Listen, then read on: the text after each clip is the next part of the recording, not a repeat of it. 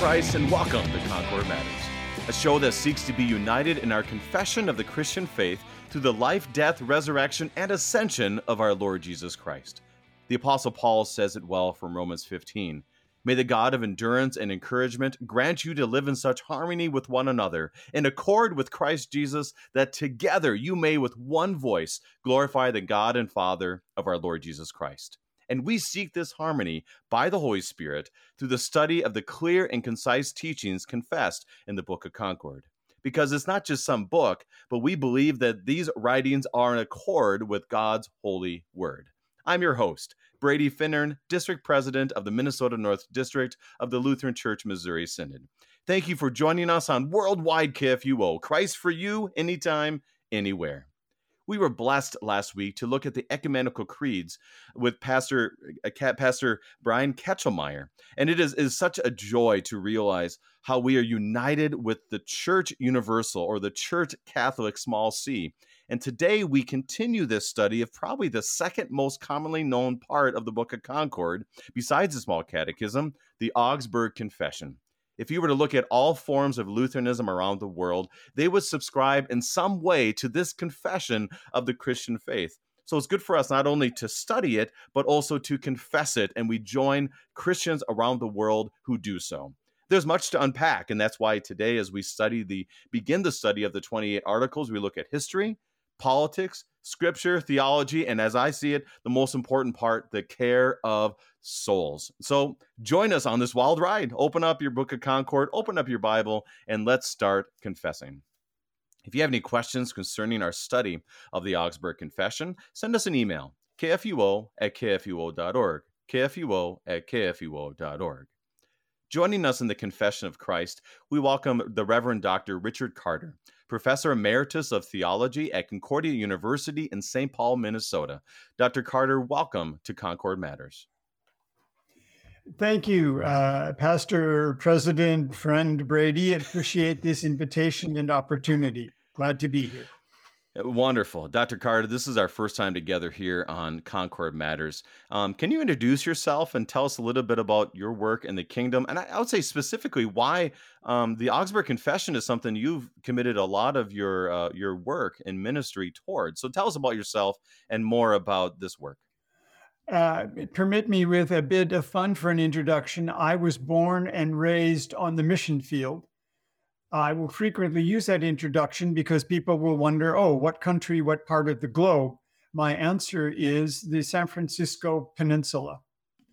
My parents were lay people, faithful lay people. I'm so grateful that they taught me about Jesus. There are a couple things they forgot to teach me, but they taught me about Jesus. I'm so grateful. They looked around our neighborhood and thought, these children don't go to Sunday school. So they opened a Sunday school in our house. So dating back at this point, close to 80 years, I was born and raised on the mission field, the San Francisco Peninsula. The Sunday school that they opened grew to a congregation. The congregation opened a parochial school, kind of two classrooms attached to the parish hall. And in the fifth grade, the first year the school was opened, the teacher asked me, one-room school, to take the third grader into the kitchen and help her with her math. I have no idea what I did, but when we came out, she knew more than when we went in. I liked that and decided in the fifth grade to become a Lutheran educator. I followed the tradition at that time, graduated from that parochial school, went to the California Concordia High School, Oakland, for 4 years, and then to what was then Concordia River Forest. I took an internship year teaching for St. Matthew Lutheran School in New York City, and also had youth and music responsibilities. And as I finished the year, I said, I'll go crazy if I try to do all of this the rest of my life. The field, the Ministry of Director of Christian Education had opened up. I was pleased to be certified for that, served a congregation in suburban San Diego and then Appleton, Wisconsin, and then elected seminary in order to do more of that Lutheran educating. I finished seminary and the Lord saw fit to call me to teach in seminary of the Lutheran Church of Nigeria. An adventure. I Well, yeah. To the age of 13, I had hardly crossed a state line. And now the Lord had taken me to West Africa with my family. Indeed, by way of introduction, I thank the Lord that Miriam and I have been married now for 52 years. And we have two adult children and two grandchildren in each of those households. Mhm. So those kids went with us to Nigeria for 6 years. The Lord satisfied me and some good conversations with brothers that, yes, I should earn the doctorate so that I could continue that kind of teaching. I graduated with the doctorate on Sunday and went to work on Monday at Concordia University, St. Paul. That was back in 1991. The Lord blessed me with two opportunities with Miriam to be overseas again when I took sabbaticals. The first sabbatical was for the Ingrian Lutheran Church, headquartered just outside of St. Petersburg, Russia. The second sabbatical was for Lutheran Theological School it was called Gurukul in Chennai, that is Madras, India. And so the Lord just kept opening doors and giving me a dose of humility. I describe it this way: oh, the Lord can run the church and the world in ways I never thought of and do just fine. Thank you. I don't mean that things were all sweetness and light in Nigeria or India or Russia. I do mean we were blessed to have that kind of fellowship, working with other believers, Lutheran believers, Augsburgian believers in those places. And so then retired from Concordia University in St. Paul, volunteered, and was invited to teach for Concordia Theological Seminary, Hong Kong, for 6 years. This has put me in an interesting place. I have been ordained for 40 years, and I've been a parish pastor for 6 months. That is, on the return from Hong Kong, I was invited to serve in a vacancy in southern Minnesota.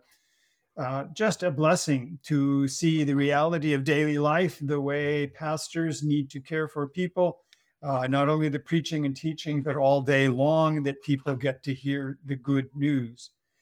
That may be more than you needed to know about me. If there are other questions, that's fine. Otherwise, I'd be happy to talk a bit more about the Augsburg Confession. Wonderful. So I'll say this to you, our guest. This is a real honor for me because when I went to college, I went to Gustavus Adolphus College in St. Peter, Minnesota, not at Missouri Synod School. And so one summer I decided, you know what? I have some money. I'm going to take a class, Lutheran Confessional Heritage class at Concordia St. Paul. And there I had the Reverend Dr. Richard Carter was my professor for, I think it was only 3 weeks. I mean, it wasn't very long. Did you remember? And those classes weren't very long, maybe 3 weeks, or was it 2 weeks even? What was it? Do you remember? I agree with the question. I do not remember. I do remember enjoying this guy coming up for the summer from Gustavus. It was good to have you there. It was wonderful. So I am very thankful for his teaching, his prayers, and the continual reconnections that the Lord has given us. And so let's get to this. To our listeners, once again, we are studying from the Concordia, the Lutheran Confessions, the Reader's Edition to the Book of Concord from Concordia Publishing House. This is the second edition. And we are on page 21 as we begin our study of the Augsburg Confession. And just a reminder, this is not part of the Book of Concord. It is simply an editor's introduction to the Augsburg Confession. Now, Dr. Carter, you have looked and studied and proclaimed and confessed the truth of the Augsburg Confession for many years. Why? Let's just start this way. Why is the Augsburg Confession so important? I wish you could see the smile on my face. Yes, the delight to be able to talk about the Augsburg Confession. It strikes me, even I could say that our study starts on page 20. This wood carving from Durer about the wise men adoring Christ. That's what's going on in the Augsburg Confession. This is attention to Christ so that his good news can be heard. In the one way, you can see the pattern as I set the Book of Concord. You looked last week at the ecumenical creeds. Yes. So when the Augsburg Confession starts out, it says we're dealing with the kinds of things that the ecumenical creeds, Nicene Creed in particular, were teaching. Wow. So to teach the Augsburg Confession is to be teaching what the church has been about since our Lord died and rose again for us. Just a neat kind of opportunity. Even you see that in the layout, Article 1 is about God, and then 2 is about sin, and 3 we get to Jesus, so that 4 we get to justification by grace. We get to that incredible good news. How important that was, permit me to push farther into the Book of Concord, how important that good news was becomes clear in the next document in the Book of Concord, which is the apology or the defense of the Augsburg Confession. In the Augsburg Confession, this is a thrilling clarity, just a few short sentences about Jesus Christ dying for us. That's our good news. In that next document, the same article number 4 is 400 paragraphs long, so that you can see, just doing the statistics, how important this good news was, that people could hear what Jesus Christ had done for us. Our churches teach that people cannot be justified before God by their own strength, merit, or works, but are freely justified for Christ's sake through faith. The privilege and the opportunity to have been teaching that in some sense already as a director of Christian education, but then in particular since starting in Nigeria, to require students to dig into that document and say, oh yeah, that's how it plays out. Because then Article 5, to obtain such faith, God gives ministry. It's not just we have a ministry, but God designed ministry so that we could obtain that faith. And by the way, Article 6, that faith launches you into new obedience, into sanctification. So the privilege and the opportunity to require students to work through and recognize the depth of the gospel, the implications of the gospel, the freedom of the gospel. Is that enough of a campaign speech for yes? I'm really grateful for the Augsburg Confession, the opportunities I've had to teach that. It's all about gospel. And this is why, for you, our guests, that as we study, well, the Book of Concord in general, but especially the Augsburg Confession, that it is so important to remember that reality, that the filter, if you will, as I talked about when I was on Thy Strong Word here in KFUO, put on your Christ goggles, that when you read the history, read about the people, read all of that, all of it, their goal and the way that the Lord, by his Holy Spirit, has given us these documents is for the sake of the gospel, the forgiveness, life, and salvation that we have in our Lord Jesus Christ. And as we're recording right now, it is just after Easter. So hallelujah, Christ is risen. He is risen indeed. He is risen indeed. Hallelujah. So, Dr. Carter, I'm ready to start digging in. Are you ready? Yes, go for it. All right. We are on page 21, like I mentioned, in the Reader's Edition. And we'll read the first 2 paragraphs to really whet our palate to all of this. Like, what is the history? So we begin. On Saturday, June 25th, 1530, at 3 o'clock in the afternoon, Dr. Christian Bayer walked toward the Emperor of the Holy Roman Empire, Charles V, and began reading the Augsburg Confession in a loud and distinct voice. Through the open windows, a hushed crowd outside in the courtyard hung on his every word, as he did the 200 or so people gathered in the hall. Beside Dr. Bayer stood the Dr. Gregory Bruick, holding a copy of the Augsburg Confession in Latin. The German princes around them stood up to indicate their support for the confession. The emperor motioned for them to sit down. When Dr. Bayer finished reading, Dr. Bruick took the German copy of the confession from him, handed both copies to the emperor, and said, "Most gracious emperor, this is a confession that will even prevail against the gates of hell, with the grace and help of God." Thus was the Augsburg Confession presented as a unique confession of the truth of God's holy word, distinct from Romanism on the one hand and Reformed Anabaptists and Radicals on the other. June 25th, 1530, is a date every bit as important for Lutherans as the more familiar date of October 31st in 1517, the day on which Luther posted his 95 Theses. Now, Dr. Carter, you've mentioned your trips. You've gone to southern Germany. You've gone to Augsburg. You've seen many of these things. Tell us Tell us more about, some of the history and to help us understand even more about what's going on. I am distracted a moment, as I mentioned to you, by, yes, southern Germany. I appreciated the opportunity for 2 weeks last summer to be in Wittenberg doing English language ministry. That was a wonderful gift. The tourist office 25 years ago asked an LCMS pastor if he could arrange a schedule of Lutheran pastors to do English ministry in Wittenberg. 25 years, every 2 weeks, there's a new Lutheran pastor in town. So I was there for that. My wife arranged chance to visit the relatives in Western Germany, and then we went south. So I'm holding in front of me what we just put together, a puzzle of this Neuschwanstein castle way down in southern Germany. So a couple of descriptions of that. It's about 2 hours by drive south of Augsburg.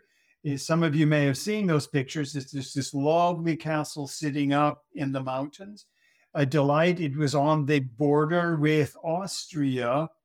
And that already brings me closer to the Augsburg Confession, because this Charles V that you read about was emperor for Austria and for what we would call Hungary, and down into Spain and southern Italy, and just all kinds of emperors. So it was a lovely chance to step into the history and to remember some of the politics of that time.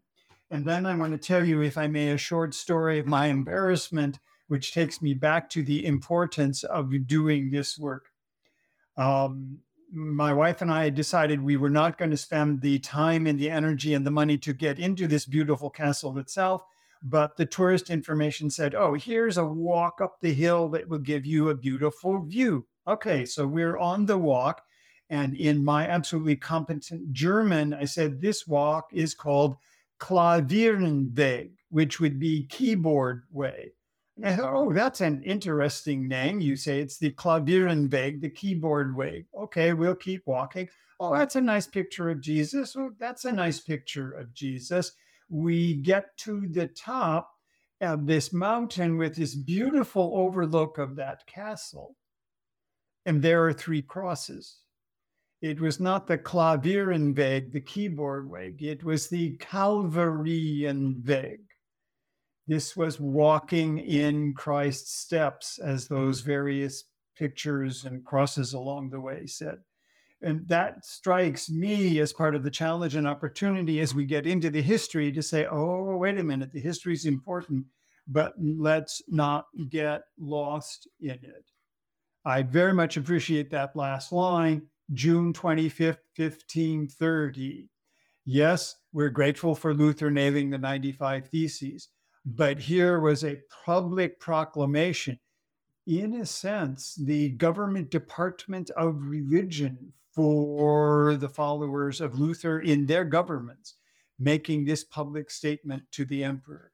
That's the end of my first campaign speech. Do you want more now, or do you want to read a little more before I pick up? I would talk about cities a bit later, Torgau and Schwabach. And let's read a little bit more, because this is, it's very simplistic, but it is so vital, as you said, filter through the gospel. But the individuals and what led to this, there's a reason why they were confessing this at that time and then at that place. And I love it that you're talking about this castle, that it was always about the cross. So let's keep that in mind as we go to the events leading to the Augsburg Confession. The presentation of the Augsburg Confession was a decisive moment, one long in coming. It is important to understand the history leading up to the imperial meeting in Augsburg. 9 years earlier, on April 18th, 1521, at the imperial meeting in Worms, Charles had listened as Martin Luther refused to recant his teaching, saying, I cannot and will not recant. I cannot do otherwise. Here I stand. God help me. Amen. Now, Charles was watching as the most important rulers in his German territories confessed their faith openly and courageously in spite of the threats to their lives from both the government and the church. Martin Luther had been declared a criminal and a heretic. He was excommunicated and sentenced to death on April of 1521.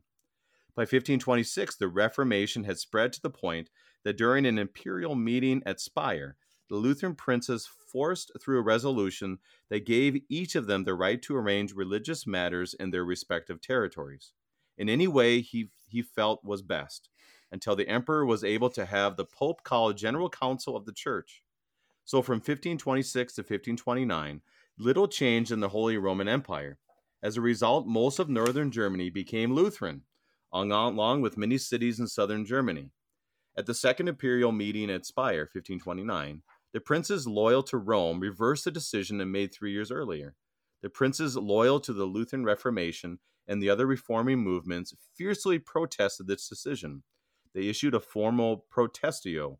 Thus, the Lutherans, along with other reformers, were labeled Protestants. The name has stuck ever since. Charles ordered all rulers within the empire to go to Augsburg to attend the imperial meeting. He wanted to settle once and for all the controversies in the churches throughout his Germany.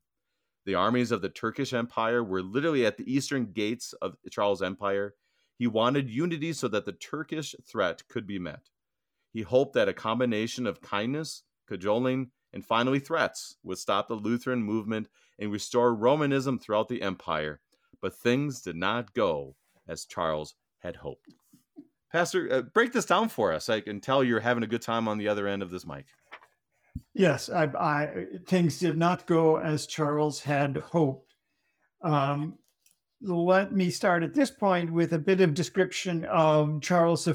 I mean this politely and respectfully. He was a government ruler. We're talking about Vienna.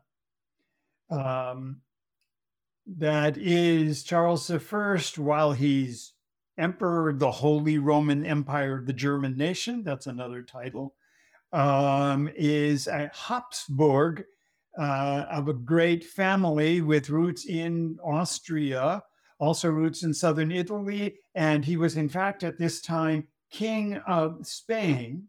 He had been elected among the candidates to be the emperor of the Holy Roman Empire of the German nation. So he's got all these pieces to fit together. I was trying to think of how to describe it. When we want to talk about emperor, I've usually heard it as it was not holy, it was not Roman, and it was not really an empire. This German contingency, the geography might be what we're used to now, approximately the borders of Germany. But for me, I would describe it as, at that point, a nation of about 300 counties. And all the confusion and sometimes strife and struggles among those counties. So while he's king of Spain and southern Italy and something of Austria, he's trying to figure out how to get these 300 counties to get along together, and especially to get along together religiously. He does himself seem to have been a faithful believer and follower of Rome. He did try to get the Pope to call a general church council, and some of his later decisions will show, yes, he was a faithful follower of whatever it is that Rome would teach. But if you can imagine this juggling act or whatever you wanted for Charles V, his Vienna is under siege.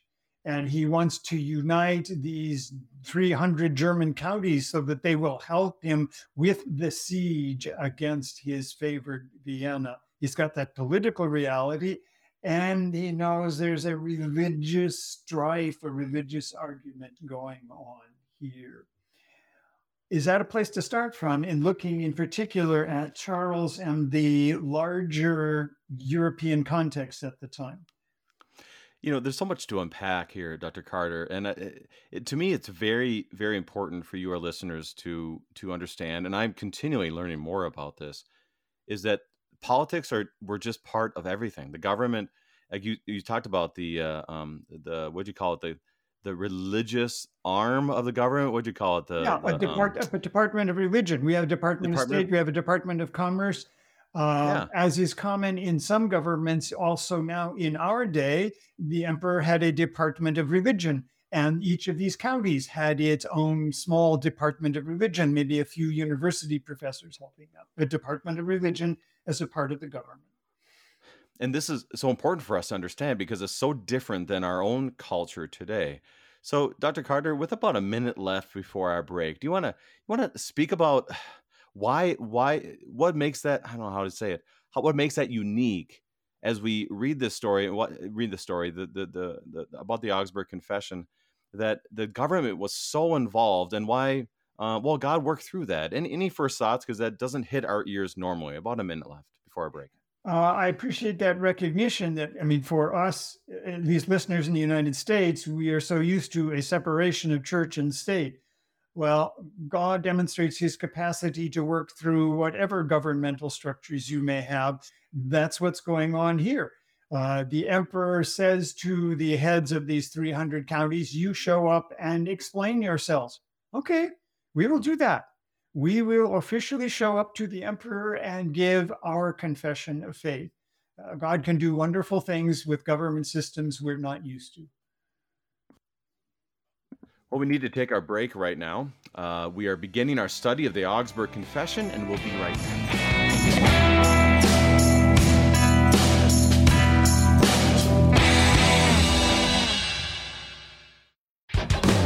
Iron sharpens iron, and one man sharpens another. Put this wisdom of God into practice by listening to Sharper Iron on KFUO.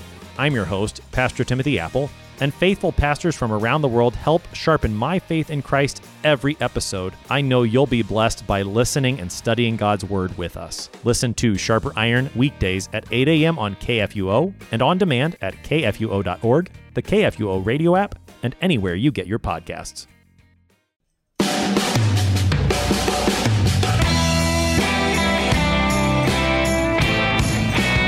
Welcome back. We are beginning our study, the editor's introduction of the Augsburg Confession, with the Reverend Dr. Richard Carter, Professor Emeritus of Concordia University in St. Paul, Minnesota. And Dr. Carter, we are there's so much that we could highlight, because it breaks down from the parts that we remember in the Reformation celebrations. For example, the 95 Thesis, 1517. We hear of the imperial meeting in Worms on April 18th, 1521. You have all these other, governmental back and forths, and Lutheran princes versus this versus that. They give a formal protestio, which means why we're called Protestants even to this day. And then we get to some more important events with the articles that we're about to read. But is there anything else you want to break down for us as we look at the history leading up to the Augsburg Confession? I've got notes on a number of cities. I will wait until you have mentioned those cities from the readings.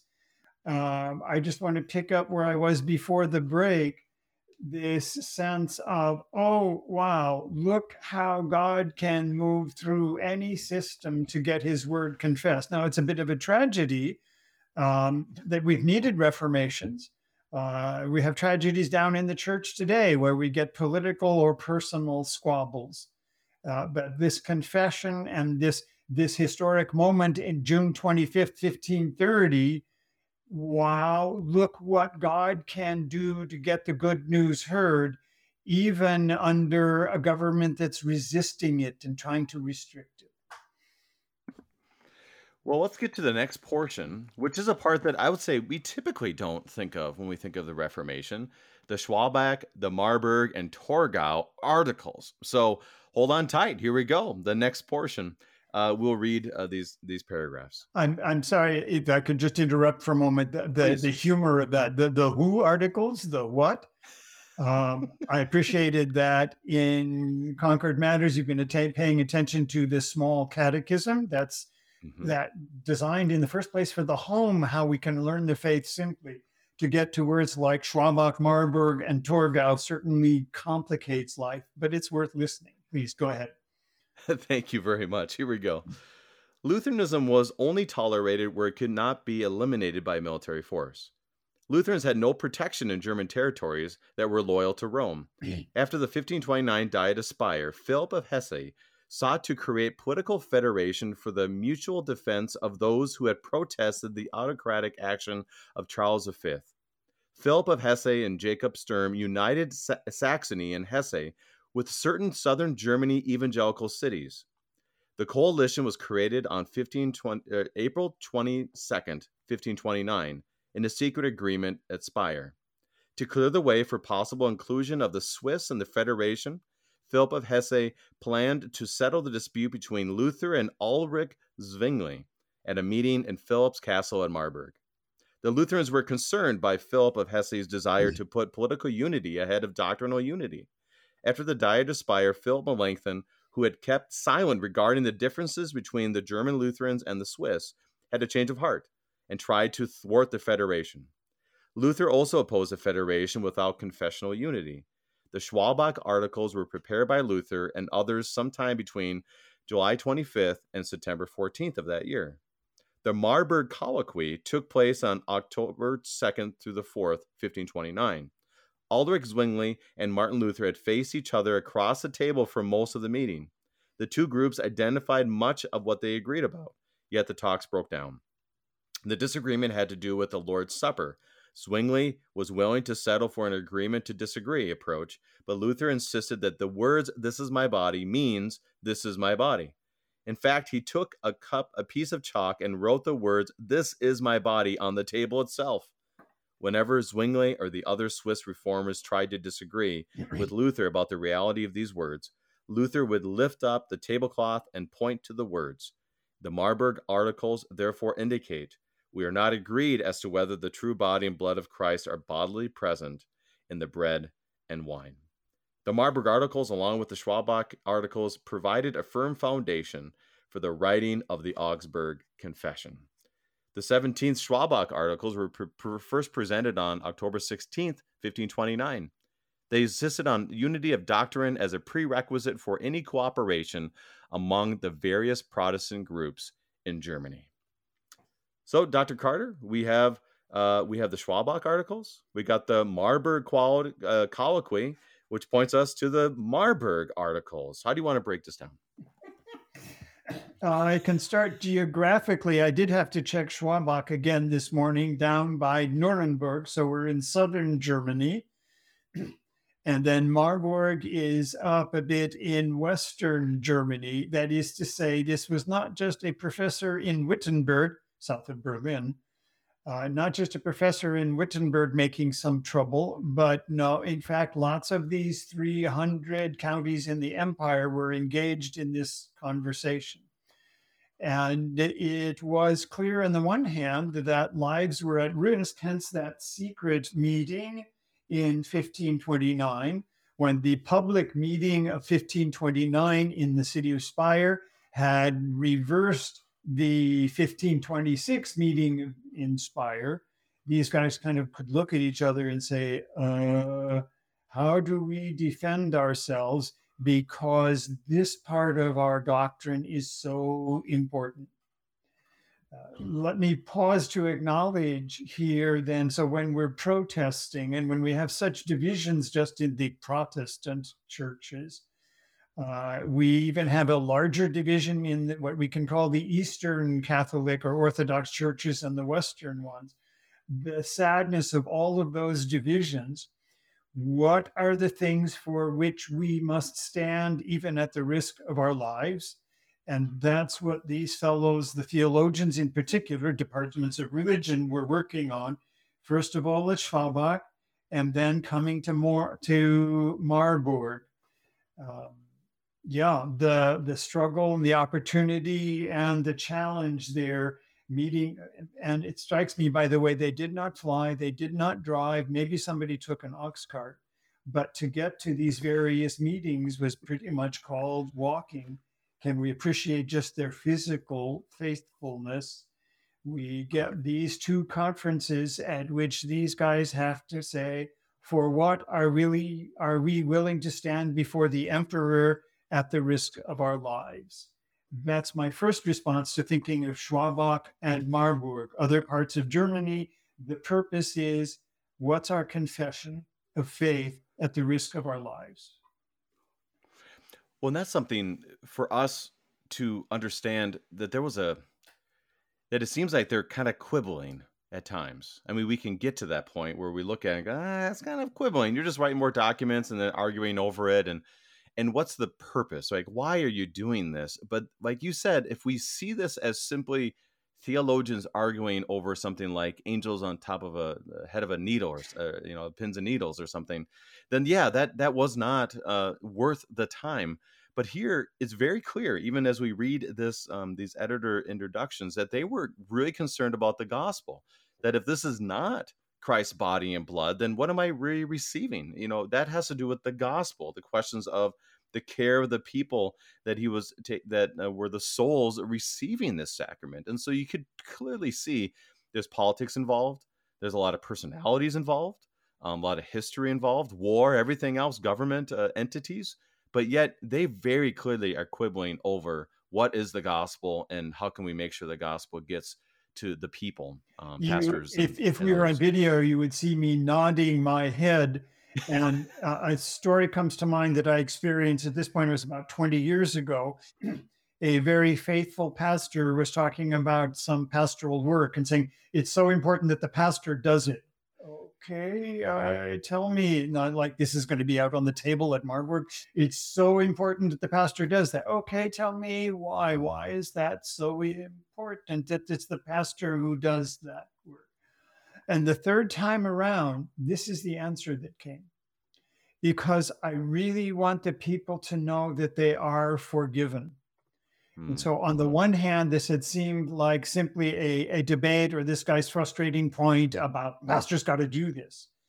And then as I asked him to unpack and as he kind of listened to himself, he realized, well, it's so important because of the gospel. I'm making this point because I want people to hear the good news. So yes, that's what they were after. And I would encourage you, our listeners, is to look into these articles. There's something I've re-looked at over the last few years, that these articles are available in different places. I know Fortress Press came out with the Book of Concord, the Kolb Wangert edition, with an additional the Torgau articles and the Marburg Colloquy, and all of these they're very important because they really are the before the Augsburg Confession. So all of these documents really led us up to the point of having the Augsburg Confession. So obviously you have some time, instead of watching a Netflix show, maybe you want to pull out the old Torgau articles. And tell your friends. How about that? I like that. So let's continue here, Pastor, as our time is moving quickly. Page 23, I want to read the rest of when it speaks about these articles. The first full paragraph on page 23. Charles V persisted with his efforts to eliminate the religious controversies in his territories. He was facing pressure from the threat of a Turkish invasion from the east. He was also mindful that the Pope might at any time strike an alliance with the ruler of France and attack his empire from the west. The empire was a coalition of relatively independent territories and free cities. The key rulers of the empire were known as electors, for they actually elected the emperor. Charles depended on them both militarily and politically. He could not afford to alienate them. Charles was very devout and felt strongly that it was his duty to protect the Roman Church from the threat posed by the Lutherans and other Protestant reformers. He hoped that the meeting at Augsburg would settle all disputes. The Elector of Saxony, John the Steadfast, at first refused to attend the meeting in Augsburg, but Charles urged him to do so, since Charles invited everyone attending to share their opinions, thoughts, and notions. Elector John asked the Wittenberg theologians, led by Martin Luther, to prepare a statement of his confession. Martin Luther, Philip Melanchthon, Justus Jonas, and John Bugenhagen met in Torgau and went to work immediately. Their document was given to Elector John at the Torgau Castle in March of 1530, and is therefore known as the Torgau Articles. So, once again, there was a meeting before the meeting, right? This is a gathering before the gathering. Yep. Torgau and Schwabach and all this. What do you want to highlight in this? Well, the first thing, yes, the meeting before the meeting before the meeting. That's how seriously they took it. Again, when you're dealing with the emperor, even though you've elected him, now that you've elected him, he is the emperor. And so you are at a certain kind of risk.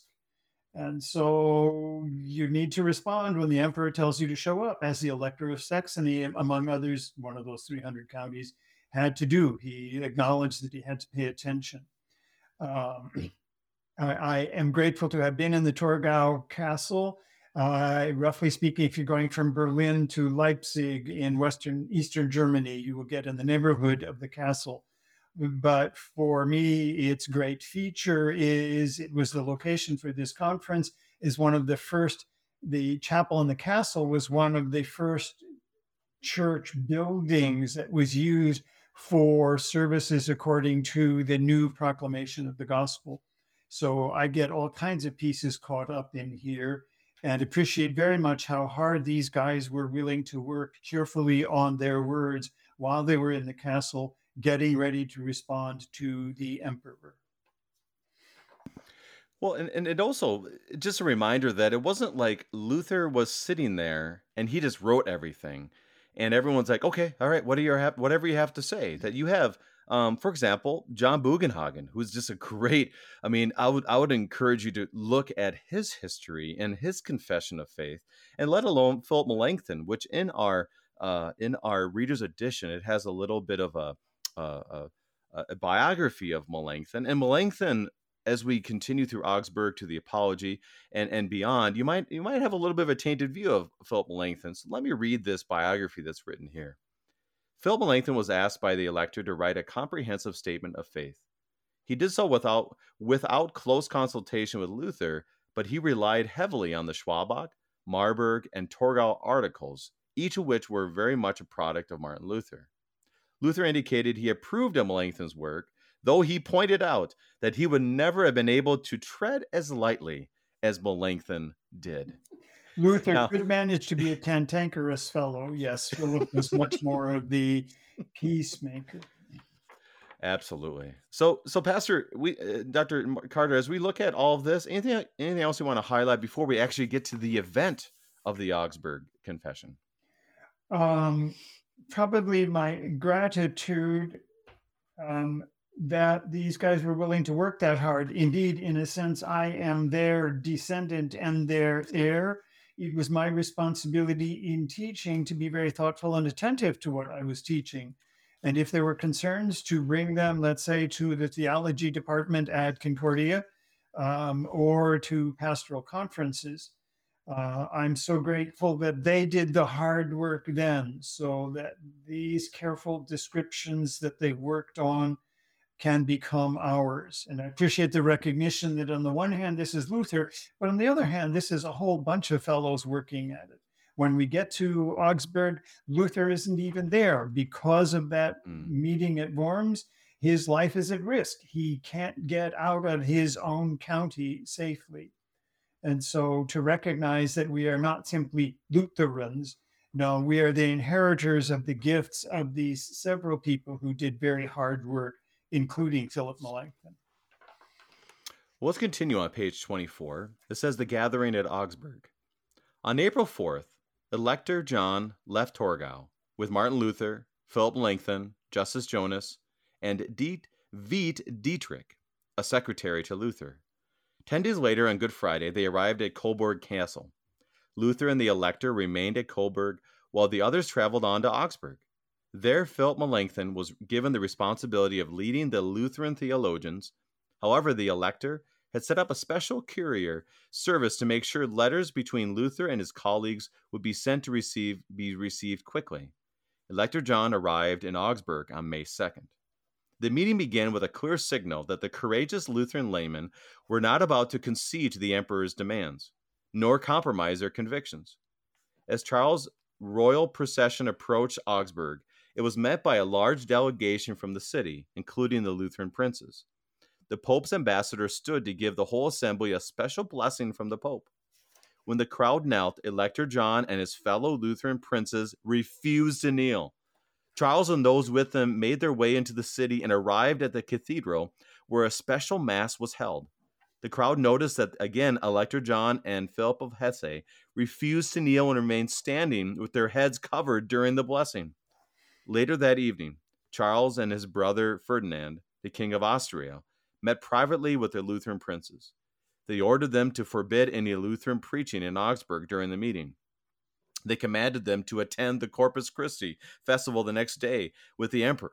George, Margrave of Brandenburg, spoke boldly for the Lutherans. He refused to concede to Charles' demand, saying, "Before I let anyone take me from the word of God and ask me to deny my God, I will kneel and let them strike off my head."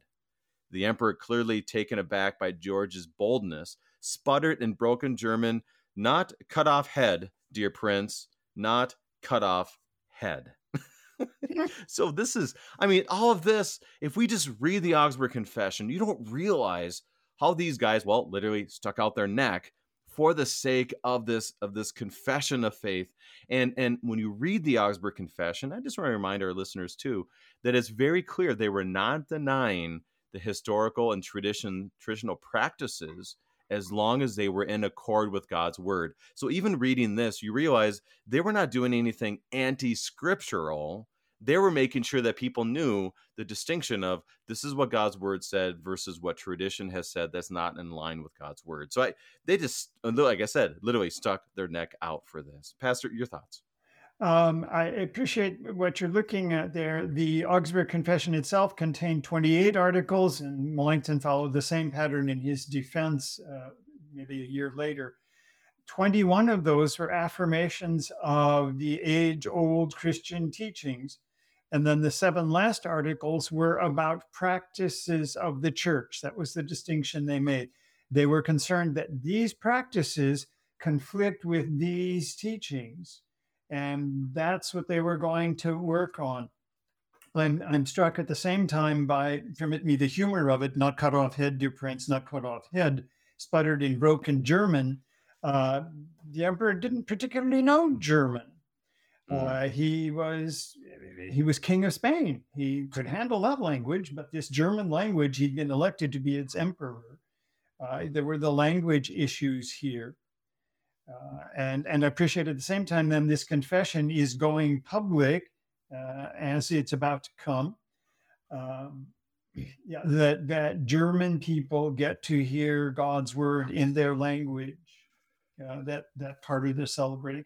But yeah, I'm back to gratitude that these men were faithful at the obvious risk of their lives to make sure that the the teachings of the church from the earliest centuries were still honored with a focus on God's good work in Christ.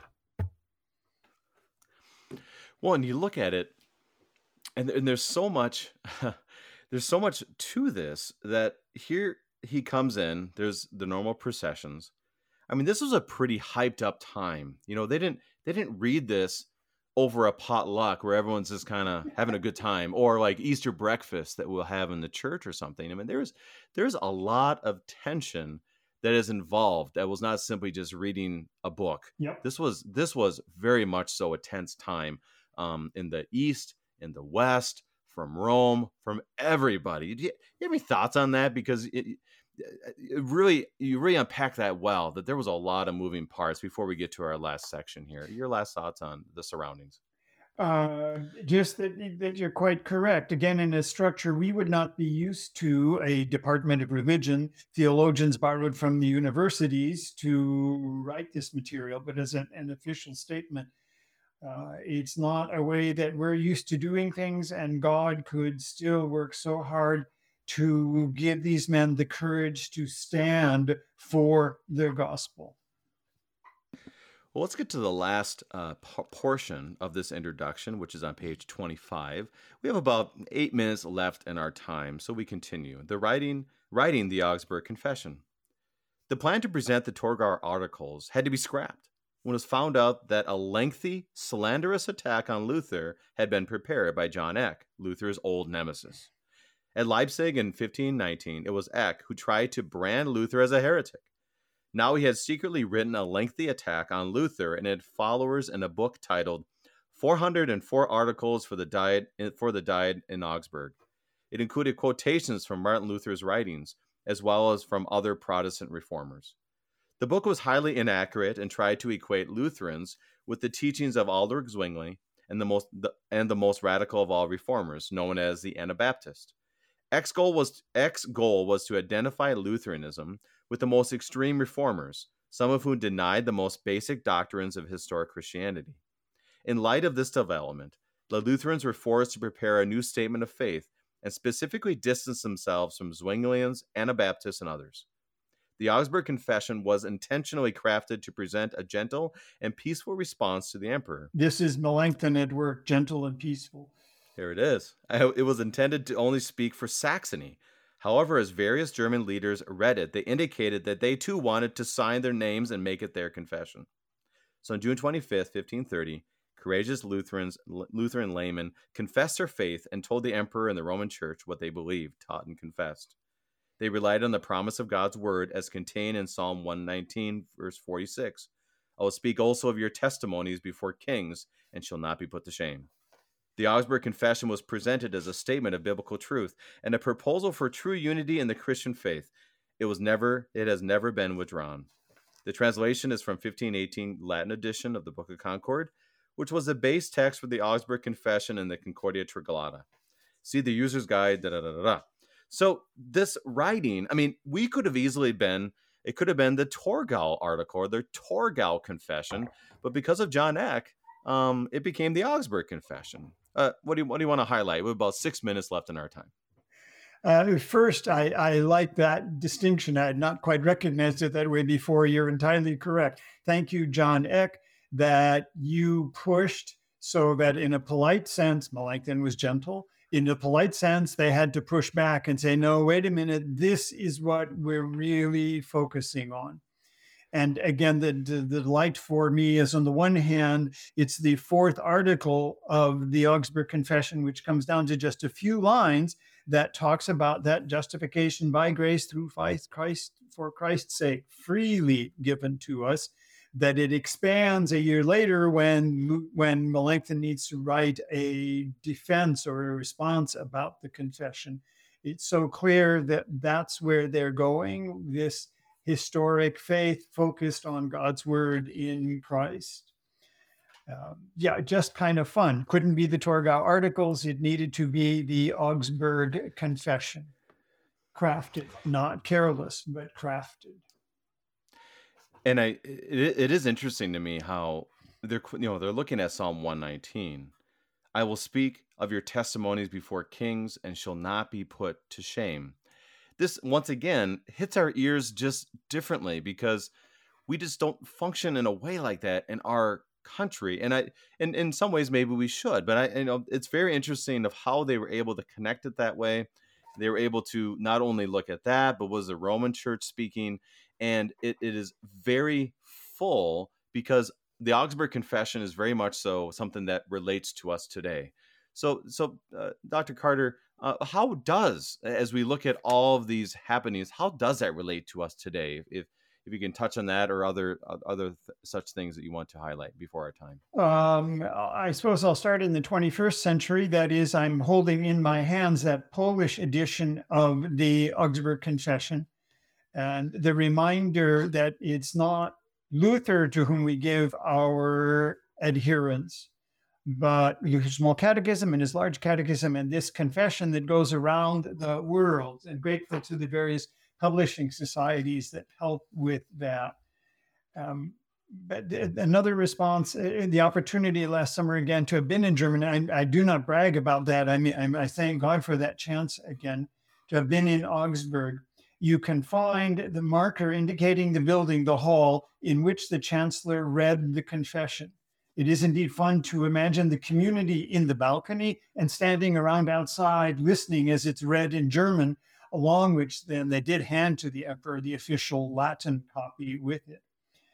But alongside that space with that building, there's a cathedral that is still in use. It would have been used for worship services at the time of the Diet, at the time of that meeting. One of those places where the electors stood at the risk of their lives. It strikes me that building also helps us to demonstrate some of the confessors' concern for good works. Inside that cathedral, there are so many altars and religious paintings, so many places where it had been the assumption at all of these altars, you can do all of the good works will get you closer to heaven. And they needed to stand against that and to say, no, there's one good work up there at the central altar, God doing his good work. So while I am sad to see the fractures of the church, indeed the fracture of the church had happened already 500 years earlier, east and west, I am sorry to see the fractures of the church today.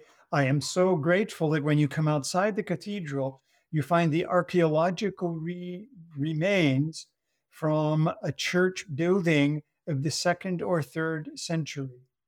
And so it calls us back to the earliest times of the church, to God's hard work across all the centuries, this excavation that says, oh yeah, believers across the centuries struggling to be faithful to this gospel. That for me is part of the gift of Augsburg that then shows up in 1530 in the Augsburg Confession. Dr. Carter, minute left in our time. How would you highlight our talk today about the Augsburg Confession and encourage our listeners in Christ? Two things come to mind, contrasts. One, oh, that was a lot of hard and risky work. Not all of it risky, considerable chunks of it hard. That's kind of like our life today. Oh, that hard and risky work was for the sake of our hearing and being able to share what God has done in Jesus, so freely demonstrating his forgiveness and caring for us. So yeah, hard work then and now, that gospel then and now. The Reverend Dr. Richard Carter, Professor Emeritus of Theology at Concordia University in St. Paul, Minnesota, giving us a great start to our study of the Augsburg Confession. Dr. Carter, thank you for your teaching on Concord Matters. Thank you for the invitation. God's blessings as you continue. I'm your host, Pastor Brady Finnern. Thank you for joining us, and the Lord keep you safe in the